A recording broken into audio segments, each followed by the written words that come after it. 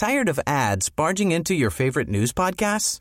Good news. Ad-free listening is available on Amazon Music for all the music plus top podcasts included with your Prime membership. Stay up to date on everything newsworthy by downloading the Amazon Music app for free or go to amazon.com/news ad free. That's amazon.com/news ad free to catch up on the latest episodes without the ads. Military pension law benefits overdue.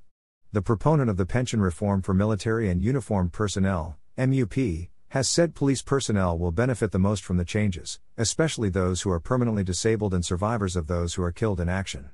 House Ways and Means Committee Chairman and Albay 2nd District Representative Jose Maria Clemente Joey Salceda said benefits given to Philippine National Police personnel under the MUP pension reform bill has been long overdue and recognizes the fact that policing remains a high-risk occupation even when the PNP has moved to civilian control and supervision.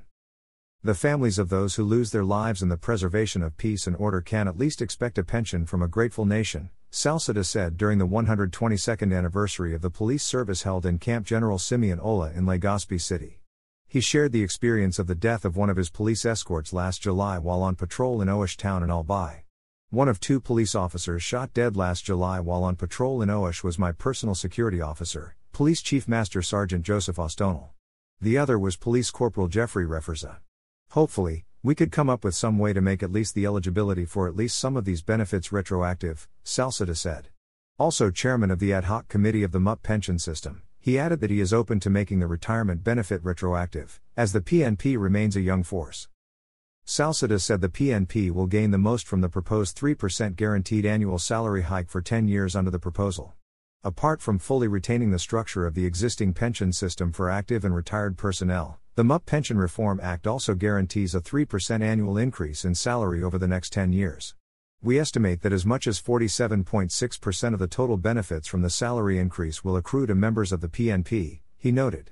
The lawmaker said among the uniformed services in the country, the PNP has undergone the most transformation that is in parallel with the country's own evolution as a nation-state.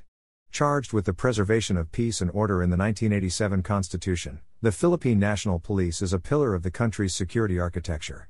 In fact, one could argue that by age, the Philippine National Police is our most senior uniformed service by age, tracing its roots to the Philippine Constabulary created by Act No. 175 in 1901, Salceda also said.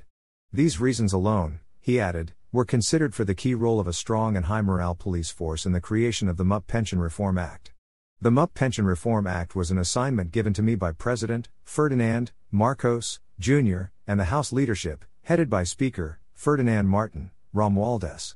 We successfully defended a reform that was acceptable to all major stakeholders, Salceda said. The bill, which passed at the House of Representatives last September 26, is now pending discussions at the Senate. Tired of ads barging into your favorite news podcasts? Good news. Ad-free listening is available on Amazon Music for all the music plus top podcasts included with your Prime membership.